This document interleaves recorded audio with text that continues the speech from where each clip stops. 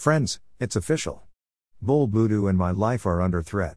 I have been inundated with nasty calls, messages, letters from angry wives who didn't take kindly to my supposedly mean jibe on the suffering of a modern husband.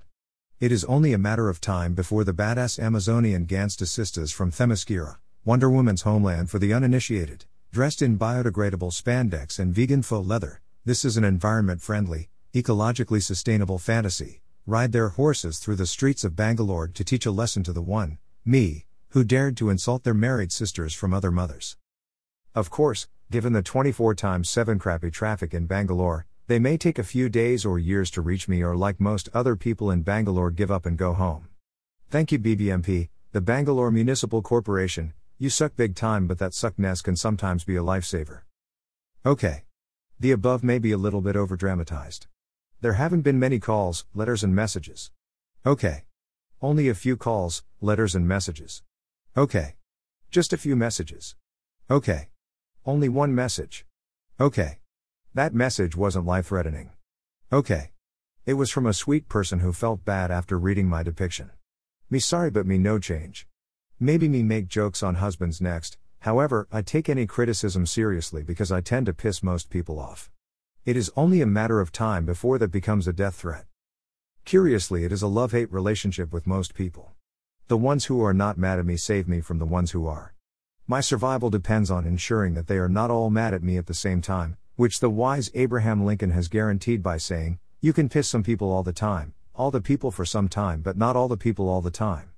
Until now, the going has been even Steven with Mohanji's grace, and I have survived to tell my tale.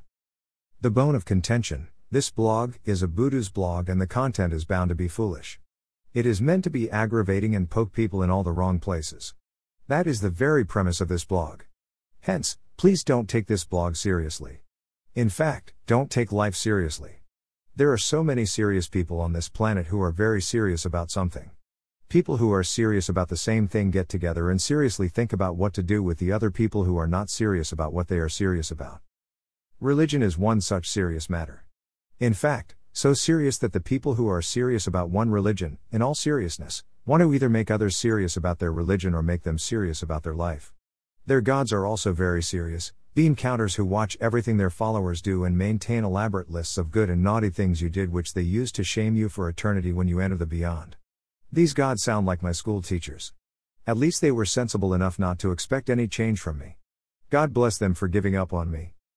We are a speck on this planet that is a pebble compared to the sun, which is a speck in our galaxy, which is a dust flake in the universe, which is one of a gazillion others that are supposedly being created and destroyed at every moment.